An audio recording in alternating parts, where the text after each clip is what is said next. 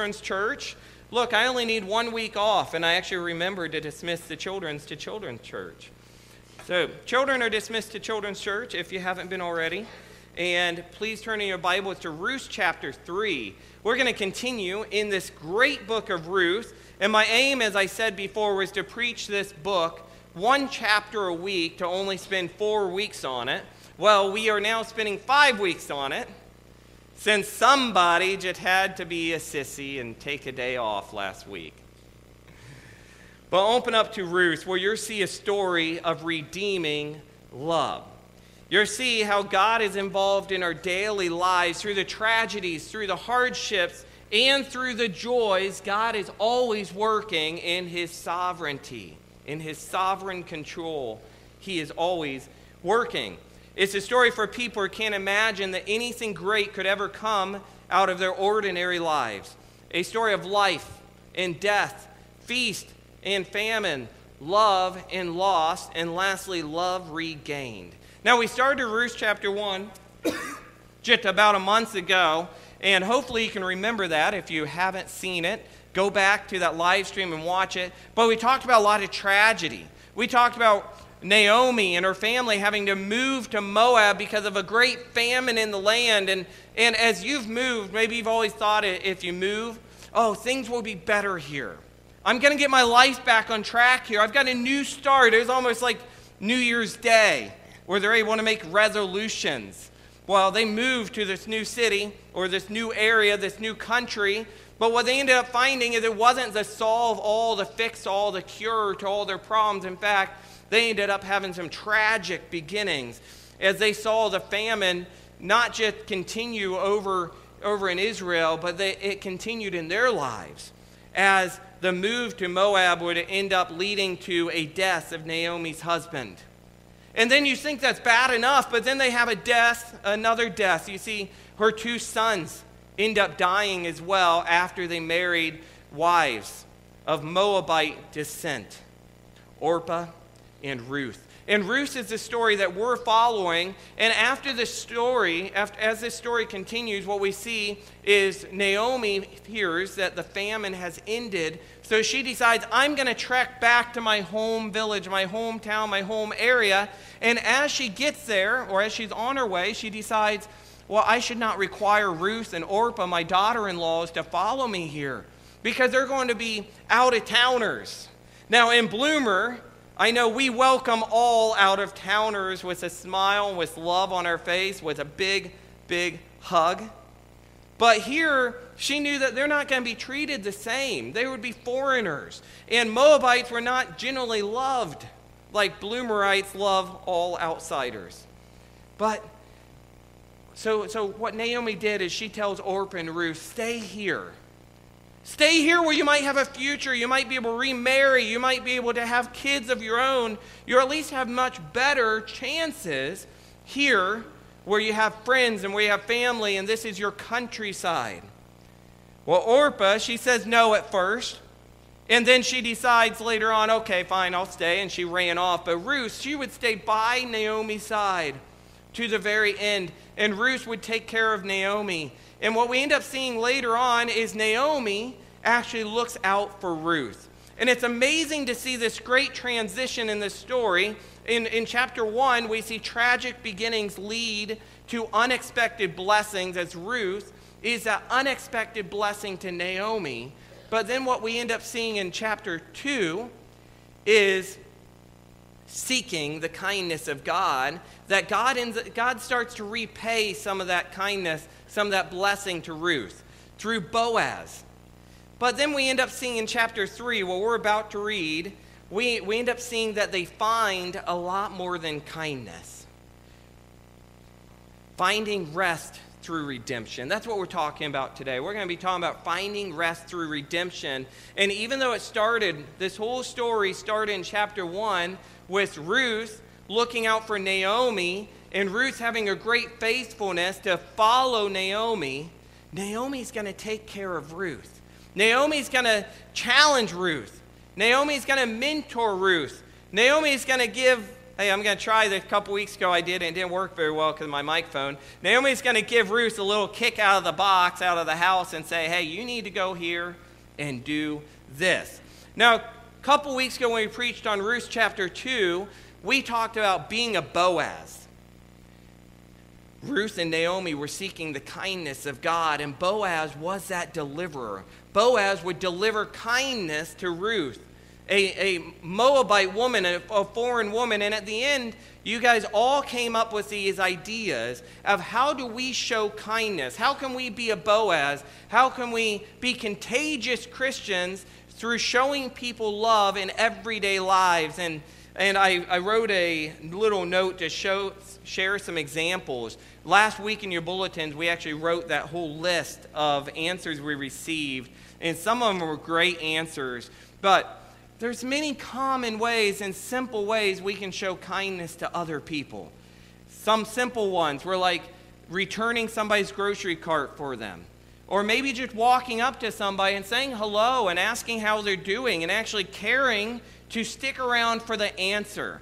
Have you ever noticed that sometimes we're so fast-paced in our life that we walk by somebody, we shake their hand, and we're saying, or maybe today's day and age, we're stopping the shake in their hand, and we're kicking their foot or bumping elbows or something because we're afraid of this coronavirus.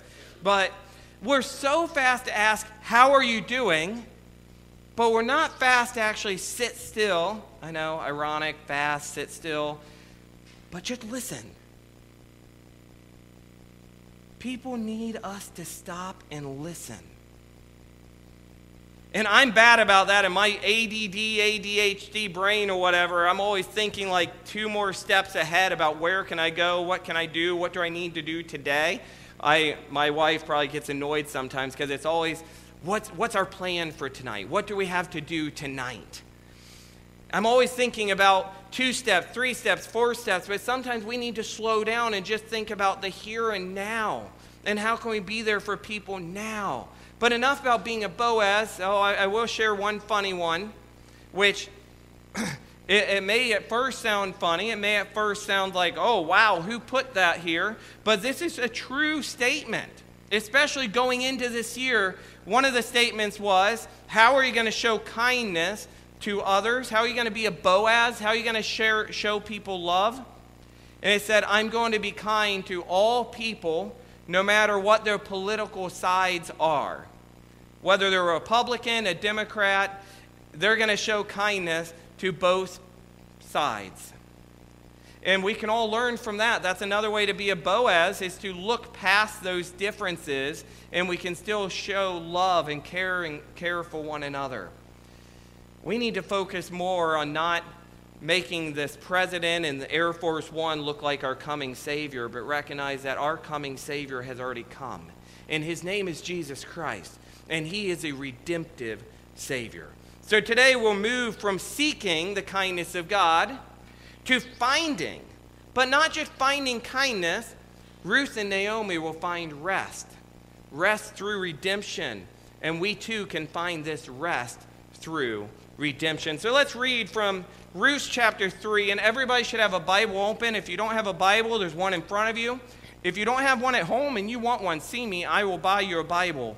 But you can also use your cell phone, your tablet, and if you don't have one open already, you can look at your neighbor. They'll share with you. Let's look to your Bible now. Ruth chapter 3, Ruth and Boaz at the threshing floor. We read this. Then Naomi, her mother-in-law, said to her, my daughter, should I not seek rest for you, that it may be well with you? Is not Boaz our relative with whose young women you were? See, he is winnowing barley at the threshing floor. Wash, therefore, and anoint yourself. Now, before we go too much further, let me just kind of set up the scene here. So, Ruth has been gleaning in the fields of Boaz now for quite some time. In fact, what we'll see is in chapter 2, Boaz had told her to stay for the entire harvest season. And now it's coming to the end of the harvest season. It hasn't just been one day in this story. You got to look to some of the visual cues, some of the details here in this story, which show you that I truly believe it might have been a month, might have been 6 weeks. Some pastors say it could have been a couple months. But there's been some time here. And now Naomi's seeing it's coming to the end of the harvest season. And Naomi, her mother-in-law, starts to decide, whoa, let's take a step back here. Nothing has happened yet. You're still just playing this little game. You're still just gleaning every day. But you haven't gone and demanded or asked Boaz to be your redeemer yet. Boaz has noticed you. But he also has not come to you and asked to redeem you. You two are still just maybe playing this little game. And Naomi says, something's got to change. So Naomi, her mother-in-law, says to her, my daughter, should I not seek rest for you? Now, as we see that word rest in this specific context, what she's looking for is marriage. What she's looking for is a redeemer. Should I not seek this for you? Should I not take care of you how you have been taking care of me? Should I not be making sure that you're provided for? And let me remind you, this is something that is an amazing work of God to see that's even happening. Because in chapter 1, when Ruth decided to follow after Naomi, Naomi was telling her, there is no future for you with me. Stay here. You'll be a foreigner. Your chances of meeting somebody, of marrying somebody, of having future children are slim. She said that even if I was to have children today, would you truly wait for them to grow up to become your redeemer? But now we see that God has done something miraculous, and all through this gleaning process, we have a redeemer right in front of Ruth. But Ruth is not doing anything about it. So let's get back here in the story here. She says, my daughter, should I not seek rest for you? Should I not make sure that everything is well with you? Should I not make sure that you're taking care of yourself and providing for yourself and looking to this? And she's going to tell Ruth to do 4 things. And I truly believe all 4 things here are things as a sinner that we need to do as well with our life. Let me read these. Back to the scripture, look in front of you. Is not Boaz a relative? And by relative, she's saying, hey, is this not a redeemer? Well, it's time to recognize him as such. It's time to, let's do something about this. So she says, he is winnowing barley tonight at the threshing floor. 4 things. 1, wash therefore, wash yourself. We all too need to wash ourselves of our sinful lives. Wash ourselves and be washed clean, white as snow, by the blood of Christ. But she needs to wash herself. And number 2, she needs to anoint herself. Number 3, she needs to put on her cloak and go down to the threshing floor. But do not make yourself known to the man until he has finished eating and drinking. But number 4, when he lies down, observe the place where he lies, and then go and uncover his feet and lie down, and he will tell you what to do. And she replied, all that you say I will do. Now, can we just recognize for a moment that this is very strange stuff to us? I mean, why is Naomi, her mother-in-law, telling her to make herself all pretty, anoint herself, wash herself? Okay, well, first of all, some of this is a little common sense. You have to understand the context of what she's been doing. She's been working the field all day. She's probably muddy. She's probably dirty. She was probably stinky of sweat. So Naomi's telling Ruth, you need to go wash. Clean yourself up. Anoint yourself with perfume. Make yourself smell good. Put on some fresh, good clothes. And then she's going to give her some great detail about something very strange in our customs, in our ordinary lives, but you need to go lay at his feet. Now, don't miss some of these details, though. You see, there's some pastors or some commentaries or some people who talk about, and I at first would have agreed, that this is one of the most confusing scriptures in the entire Bible. Chapter 3 of Ruth is one of those things that many pastors say, this is why I don't like to preach verse by verse through the Bible, because sometimes you just come upon these really weird things, maybe even questionable content.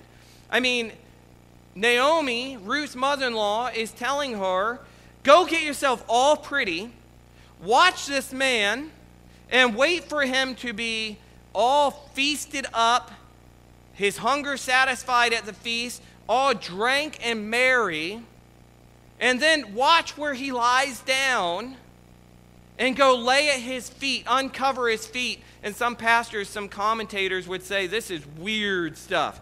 Is Naomi actually telling Ruth to get all pretty and go seduce him? Is that the point here? And I don't believe that's so at all. We could spend a lot of time looking that direction. It would be really easy to look to this story and think, wow, what happened here? But I truly believe you need to look to the whole context of the story and see that Boaz was a worthy man of God. And Ruth and Naomi were women of integrity, women of character. In fact, Ruth is often compared as the woman of Proverbs 31, a woman of great faith, a woman of great integrity, a woman of great character. This did not have any type of sexual connotation.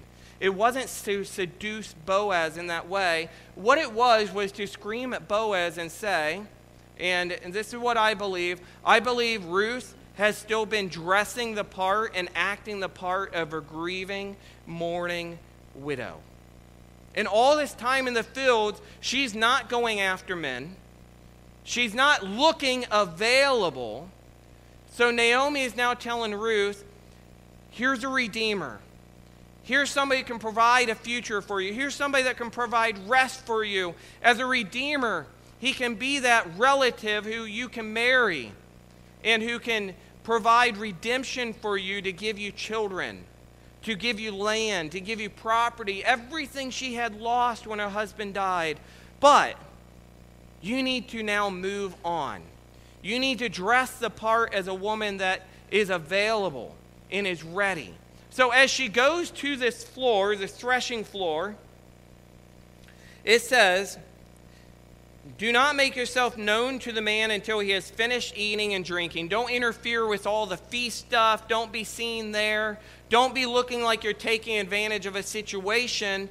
You see, Israelite law actually said she had every right to go to him in a public place, even to demand he go to the court and seek legal matters. She could actually go to him and say, I demand that you redeem me because you are a relative, a kinsman redeemer. But she's not going to do that. She's going to go to him personally at night on her own when he's alone to ask respectfully, to ask nicely. And it says in verse 4, but when he lies down, observe the place where he lies down. Wouldn't it be pretty bad if she wasn't observing the place where he lies down and she walked up to the wrong man? She uncovered the feet of the wrong man. You see Boaz's response after he wakes up, after he's stirred from the cold night air blowing across his feet, and he says, whoa, who is this woman at my feet? Can you imagine if she was at the wrong person? How embarrassing. This would have already taken a lot of courage. But she says, then go and uncover his feet and lie down, and he will tell you what to do. And she replied, all that you say I will do. Here's just one little comment of recommendation for us. When a mentor, when somebody of integrity, when somebody we respect and we have faith in and we trust tells us some good advice, maybe even questionable advice here, but she could see the motives were clear, the goal were clear and good. Do we listen in a way that we say, all that you say I will do? When God tells us what to do with our lives, which a lot of God's will is clear in his Bible, and yet we're always saying, what is the will of God? I just wish I knew God's will for my life. God has already told you his will. It's in his good book, the holy inspired word of God. But are we willing to say, all that you say I will do? Or are we too busy trying to add, well, I'll do what you say, what I shall do. I'll do it if I can add this in, if I can add this in. A little bit about living with people before marriage, a little bit of drunkenness, a little bit of wine is okay for the heart, for the soul. As long as I add all these things in, Lord, I'm yours. I'll do what you say I can do. Or do we just do what God tells us to do? That's what we should do. Well, listen, verse 6. I know we need to get just reading through this, but it says, so she went down to the threshing floor, and she did just as her mother-in-law had commanded her. Sometimes we think we're doing what people tell us to do, good advice, but as we try to add our own little things in, things don't go right, and then we want to blame them when really we need to look to ourselves and see we have not done as we were instructed. But she did as she was instructed. And when Boaz had eaten and drunk, and his heart was merry, he went to lie down at the end of the heap of grain. Then she came softly and uncovered his feet and lay down. At midnight, the man was startled and turned over, and behold, a woman at his feet, ! In the ESV translation at least. And he said, "Who are you?" And she answered, "I am Ruth, your servant." Now let's just recognize that point for a moment as he turns over and he asks, "Who are you?" He knew who Ruth was. He did. He had been working alongside this woman, seeing her glean all harvest season. He knew who Ruth was. But I think two things happen here. In fact, you could say even he's had his eye on her. He's investigated her to, even as we see later, to know that there's a closer redeemer than him. He's looked into it. He's done his research. So he knew who Ruth was. But one, he's startled here. Who are you? Whoa, why are my feet uncovered? Why is there a woman laying at my feet? Again, strange customs, strange things. We recognize this.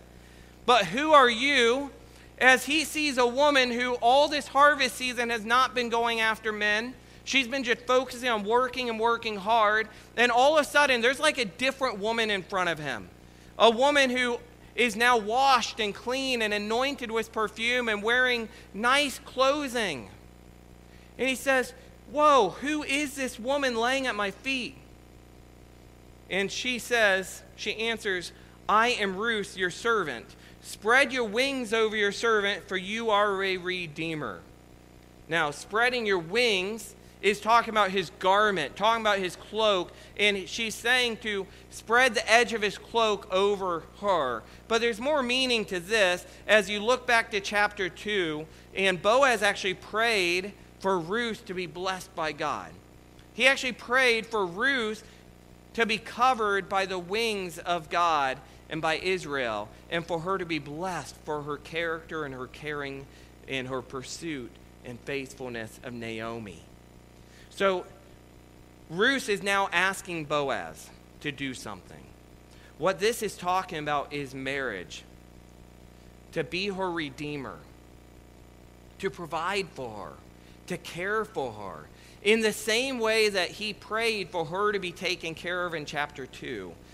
Ruth is now asking Boaz to be that redeemer and do what he prayed for to happen to her. Let's read on. It says in verse 9 repeating, "I am Ruth your servant. Spread your wings over your servant, for you are a redeemer." And he said, "May you be blessed by the Lord, my daughter. You have made this last kindness greater than the first, in that you have not gone after young men, whether poor or rich. And now, my daughter, do not fear. I will do for you all that you ask, for all my fellow townsmen know that you are a worthy woman. Now it is true that I am a redeemer, yet there is a redeemer nearer than I." Again, as I mentioned earlier, he had done his research. He already knew there was a closer redeemer. But he says, "Remain tonight, and in the morning, if he will redeem you, good, let him do it. But," and listen to this, he says, "if he is not willing to redeem you, then as the Lord lives, I will redeem you. Lie down until the morning." Isn't that a powerful statement?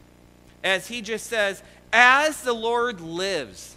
I mean, talk about a guarantee, talk about a promise, talk about a cross your heart, hope to die, give a pinky swear, whatever. I mean, talk about a more holy way to make a promise. As the Lord lives. Even here, it shows us how he was a worthy man of God.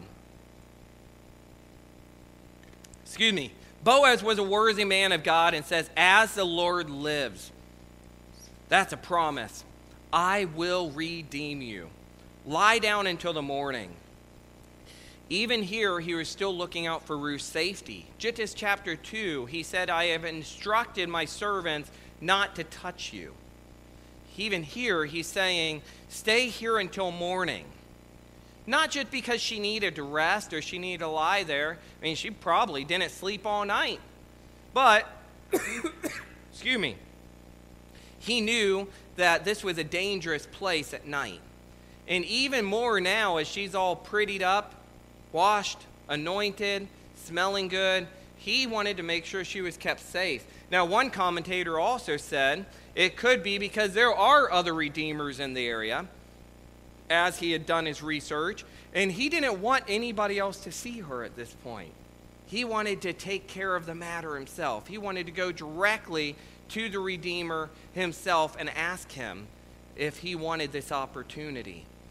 So he told her, lie down until morning.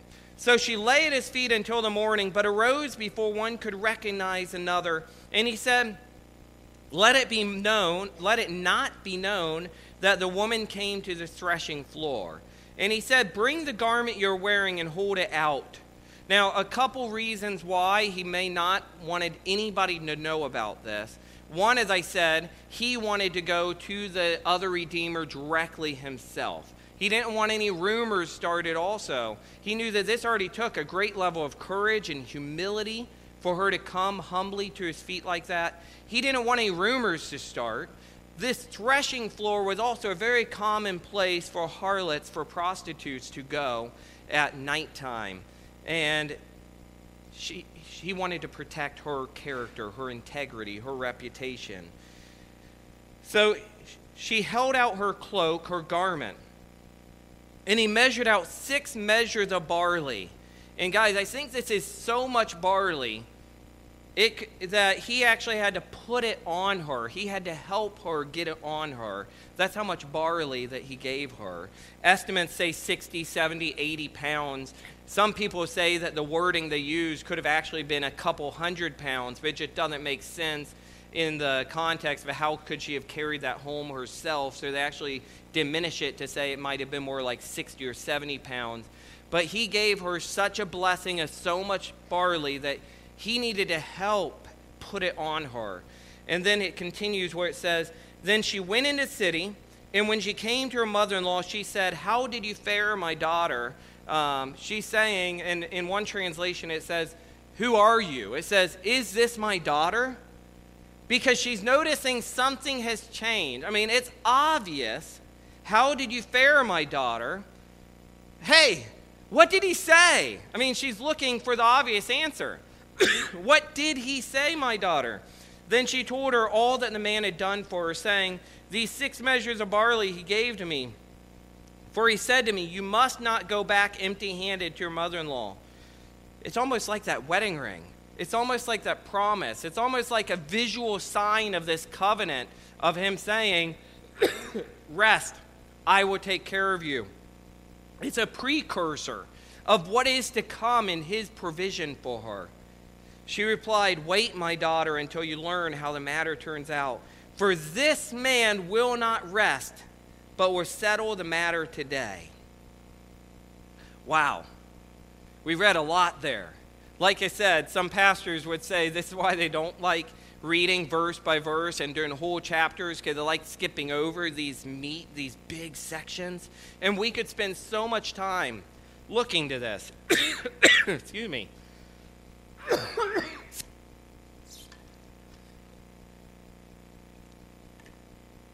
But I love reading this. I love reading this because there's so much meaning behind these words. There's so much description behind these words.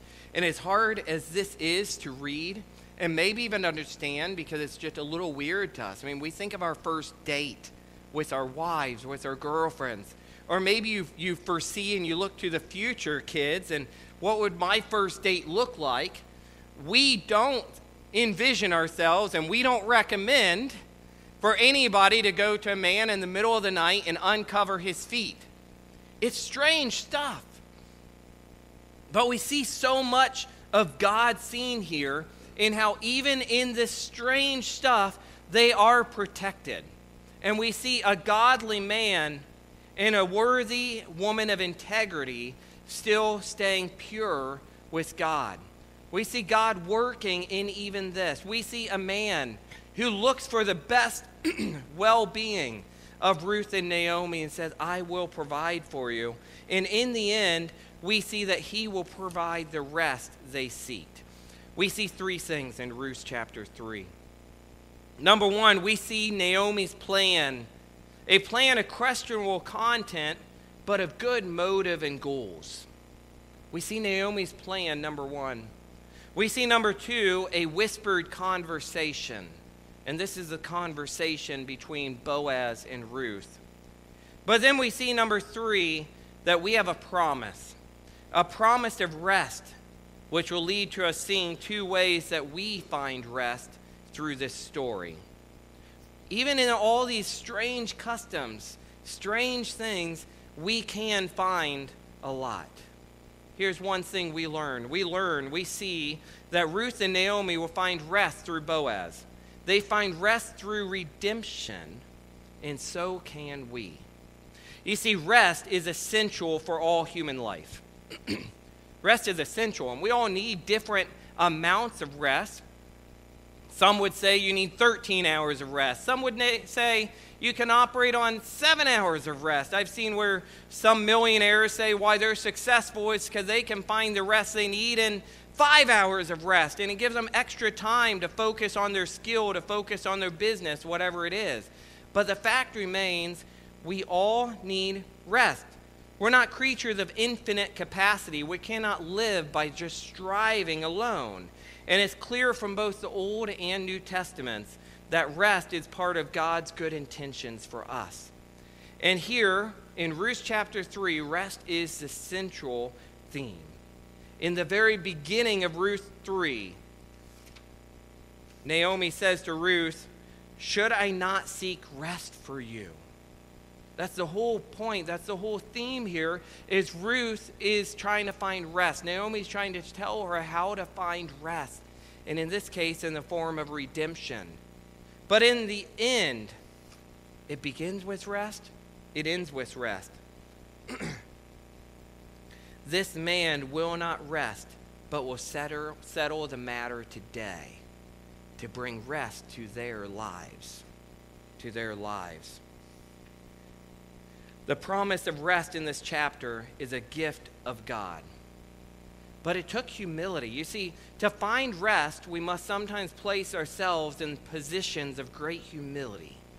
We must humble ourselves and recognize we can't create our own rest. Because all we want to do is work. Ruth came before Boaz, her redeemer. And it was a very humbling act as she laid down at his feet. Married men, you don't normally lay down at the feet in your bed. You lay down next to your wife as equals. But here Ruth lays down humbly at his feet to find rest. We need to lay down at the feet of God to find rest. We need to recognize that we need to be humbled and not so prideful. We need to recognize that we can't handle everything ourselves. We need to claim a redeemer. We need to claim a redeemer just like Ruth.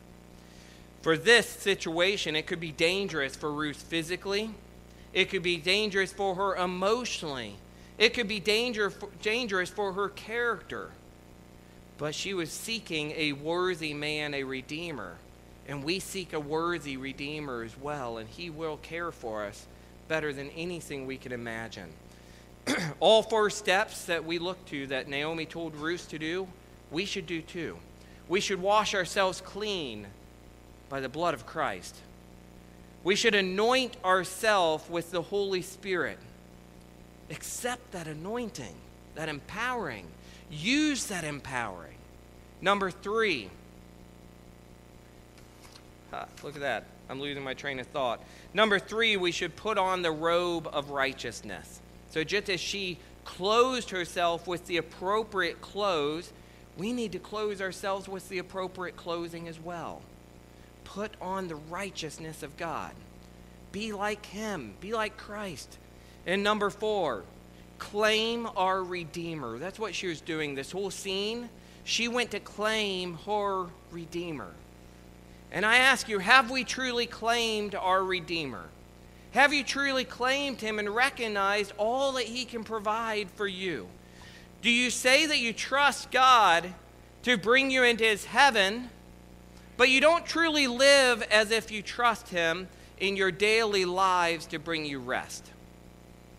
How can we trust this God to bring us into heaven when we don't trust him for our daily needs? Believing in God's sovereignty provides hope and confidence to move forward through life. God is in control, and we need to believe in his sovereignty, his redemption, in a way which we recognize that he provides all the hope and confidence that we need to move forward from each day to each day to each day. He will bring the rest to your life that you need. He brings you rest. Ask him to place the edge of his cloak, his wings, over you, just as Ruth asked Boaz, her Redeemer, to do so. Hope in God, for Christ comes for us poor sinners, ordinary people, just like Ruth, so that we might have extraordinary lives. Not because of what we're doing, but because of what he does. God does the work for us so that we can rest. Christ is our Redeemer. So here's the ending, the closing. I have a summary, and I have 2 points for us to find rest, 2 ways. The summary is this. You see, this chapter starts with Ruth and Naomi seeking to find rest. And it ends with them receiving the promise of rest. In fact, so much rest that they receive all this barley. I mean, he's saying, hey, don't even worry about working the next day. I just want you to rest in knowing I'm going to do what I told you to do. Ruth boldly approaches Boaz on the threshing floor and asks for redemption. Boaz sends Ruth back from the threshing floor with an abundance of barley, indicating his intention to act towards her redemption and provide for them. Here's a quote I found in my studies I loved. It says, "Godly women encourage godly men to step up. Godly men treat women with respect and care and provide for them." Isn't that powerful? Godly women encourage godly men to step up. Men, we need to step up.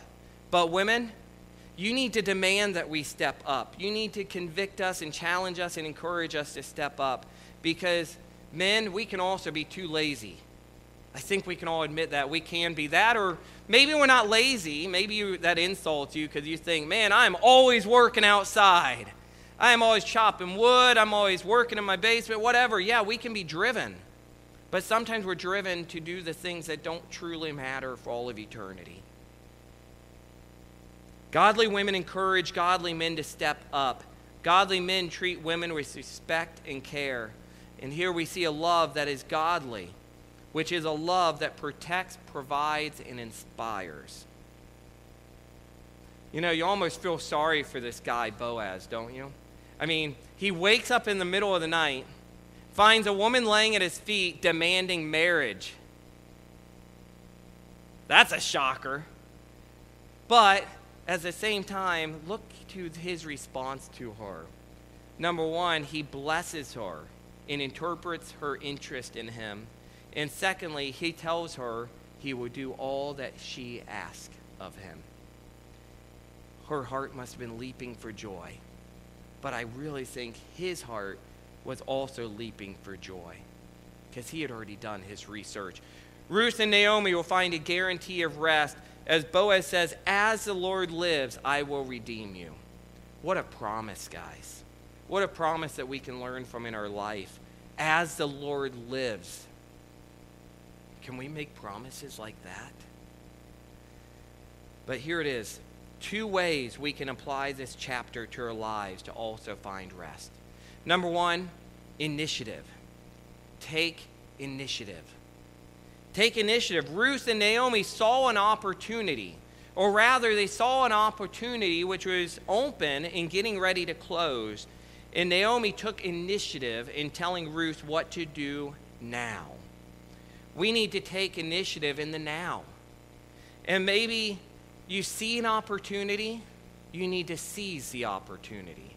Or maybe you think, I don't need this opportunity. Well, then maybe you need to be like Naomi, looking to your friend's life, looking to your family life, looking to a stranger's life, and help them to see the opportunity and take initiative, especially when it comes to washing, cleaning, putting on a robe of righteousness, and claiming a redeemer.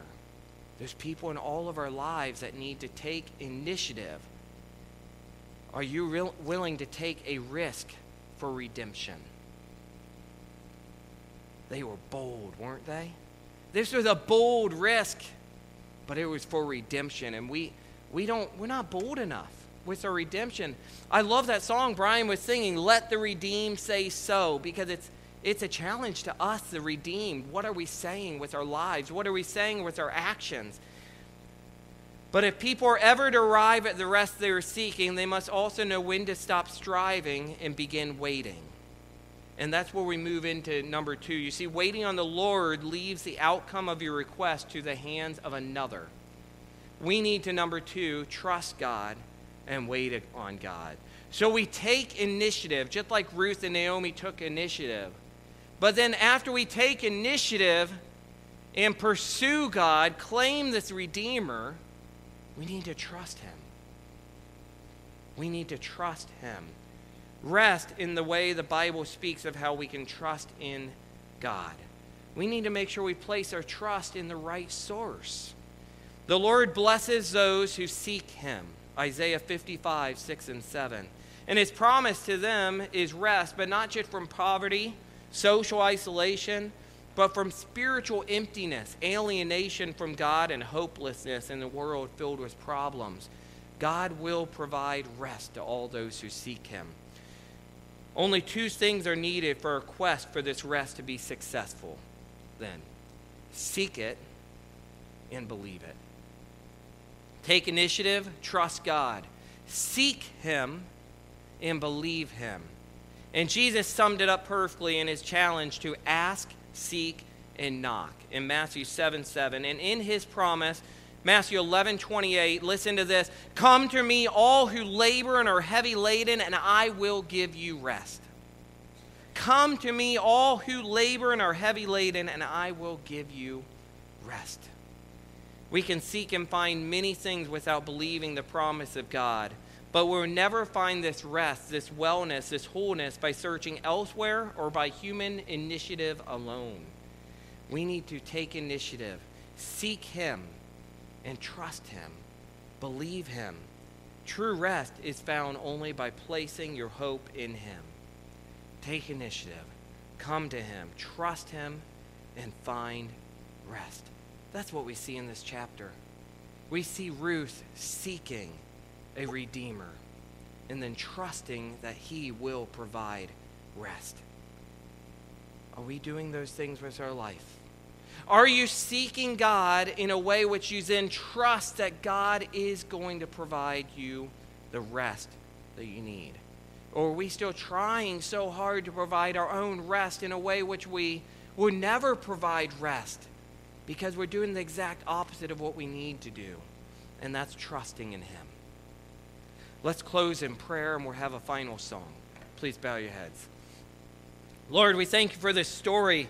And it kind of makes me cringe to think so many people skip over these stories just because maybe they don't understand at first, or they don't get it, or because it scares them. But Lord, You have meaning and purpose behind every word in this holy inspired word that You've given us. And we need to look to it.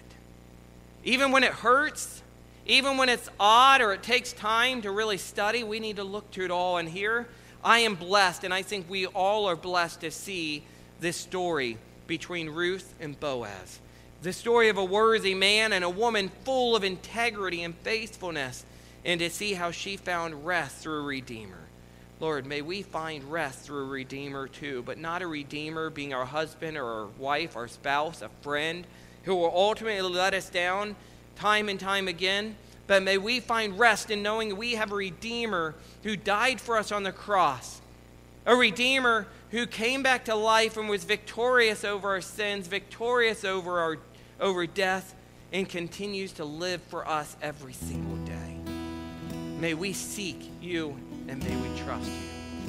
Amen. Well, let's stand. Let's sing one more song to God. Here I am to worship.